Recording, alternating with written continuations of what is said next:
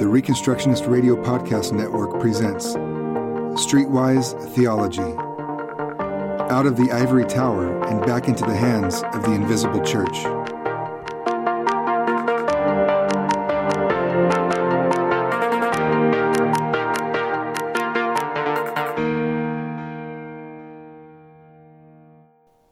Thanks for listening to Streetwise Theology. My name is Luke Saint.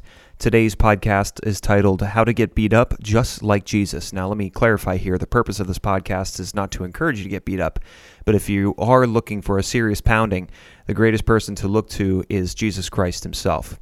There exists now an unspoken standard in pop Christianity regarding the importance of red letters versus black letters. I would argue that most Christians today fall under this form of bibliolatry. I say bibliolatry because that is the only term that seems to fit this approach to Scripture, since the classical term, that is worshiping the physical Bible or the words of the Bible instead of the Holy Spirit, is somewhat of an impossibility. I'll expound on that later. But there is an unofficial hierarchy recognized by practically every churchgoer in the West that diminishes and exalts some inspired Scripture over other inspired Scripture. It can be summed up in one phrase: Jesus said. Once you submit to that battle, suddenly the theological discussion gets reduced to 4 books of the Bible, and now only quotes from the Gospels are legitimate sources for debate. It usually starts with a quote from the Old Testament, and then a discussion into its meaning.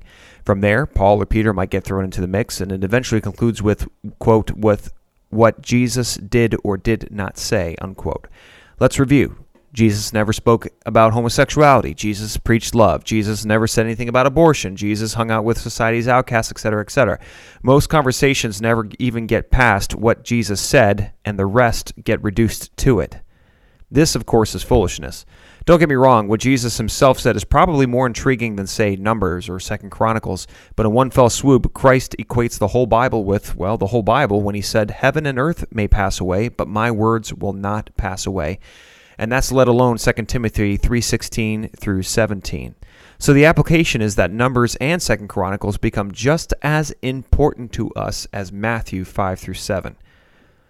I believe that pop Christians have no idea of the weight of what they are saying when they tell people to quote-unquote be like Jesus. One has to essentially prepare himself for crucifixion, no? Jesus almost got beat up like 6 times. He lost so many followers. Pop Christians don't really mean be like Jesus when they say it. Let me break it down for you, friend. What they really mean is, be like what I think Jesus was like. There's the rub.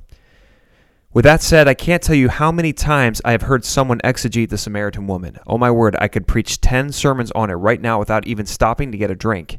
Pop Christians love this passage because they think that Jesus spoke in a way that they would want to be talked to. That's how they want their sin addressed. Casually, conversationally, calmly. I'm here to tell you that no pop Christian would want their sin addressed in the way the Samaritan woman's was. What Christ said to that woman is unbelievably unacceptable and judgmental by today's ever-changing yet rigid humanist standards. And every single pop Christian would be there to crucify him again if he spoke to them in this way. Check it out in John 4. Jesus said to her, "Go call your husband and come here." The woman answered him, "I have no husband." Jesus said to her, "You are right in saying, 'I have no husband,' for you have had 5 husbands, and the one you have now is not your husband." The judging. Can't you feel it? Most people just gloss right over this, but it is anathema to them. They sugarcoat it in their mind's safe space, and by the time it reaches their heart, it says something along the lines of, you got some good things going for you, but there's a speck in your eye I need to ask you to remove. We are going to do a little experiment. Let's switch adultery for homosexuality, and let's assume that it's a man. For those of you who think that this is not fair, I say that it is, because this passage often gets quoted as an authoritative resource to talk to homosexuals in whatever sin you want to think of. By switching the sins, we shall see that what Jesus said here is absolutely inapplicable today. There is no question, because as soon as you swap out fornication and adultery for homosexuality, Jesus suddenly looks like he attends Westboro Baptist. Jesus said to him, "Go call your wife and come here." The man answered, "I have no wife." Jesus said to him, "You are right in saying, 'I have no wife,' for you have had 5 homosexual partners, and the one you are with right now is not your wife." We are in right-wing territory now. Let's continue, shall we? Jesus said to him, "Go call your wife and come here." The man answered him, "I have no wife." Jesus said to him, "You are right in saying, 'I have no wife,' for you are addicted to pornography." Feeling ashamed yet? Well, how about this? Jesus said to her, "Go call your 7 children and come here." The woman answered, "I only have 2." Jesus said to her, "You are right in saying, I only have 2, for you have had 5 abortions, and the 2 you have now are the ones you kept." Can you imagine a complete stranger saying this to you after only a few minutes of conversation? Confronting your sin like this?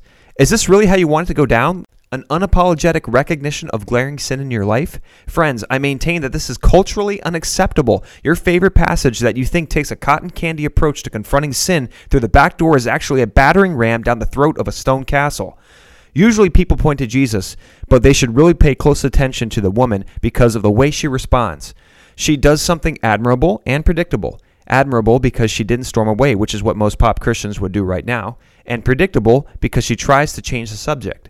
Her response is something of a small wonder, as Matthew Henry points out when he says that, quote, "She does not deny the truth of what he had charged her with, but by her silence owns the justice of the reproof. Nor is she put into a passion by it, as many are when they are touched in a sore place," end quote. She may have been a serial adulteress, but man, was she humble in the face of the creator of the universe. The application of confronting sin by being like Jesus here is just as important as being humble in the sight of his rebukes and the rebukes of his children. She had to be humble to keep talking with him because what he said was a serious affront to a casual conversation. Most people would not sit next to you on a bus for very long if you brought up their sin in their life, even as quote-unquote meekly as Jesus did it here. To be sure, being like Jesus could result in a revival of your friends or family, but when people offer the "just be like Jesus" catchphrase, it is usually in response to something they deem a thwart to the gospel, aka culturally unacceptable, aka not nice. Do I want us to stop telling each other to be like Jesus? Of course not.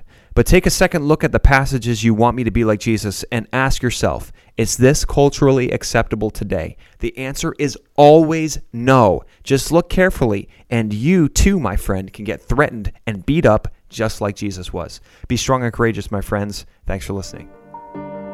Thanks for listening to Streetwise Theology, brought to you by the Mid-Atlantic Reformation Society and Reconstructionist Radio. Please visit reconstructionistradio.com and thinkandreform.org.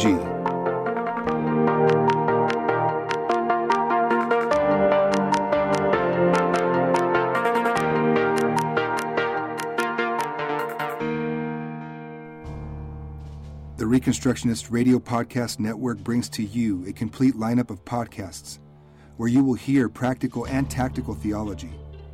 Our desire is not simply that you consume our shows, but that you also live out your faith in every area of life. We can talk all day long about these things, but if we fail to put them into practice, then we fail as ambassadors of Jesus Christ, our King.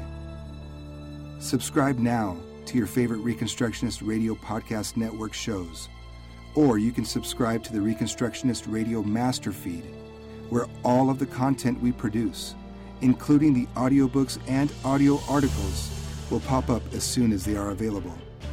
And don't forget to visit reconstructionistradio.com to volunteer as a narrator or to partner with this ministry financially. May the Holy Spirit stir you into action for Christ and His kingdom.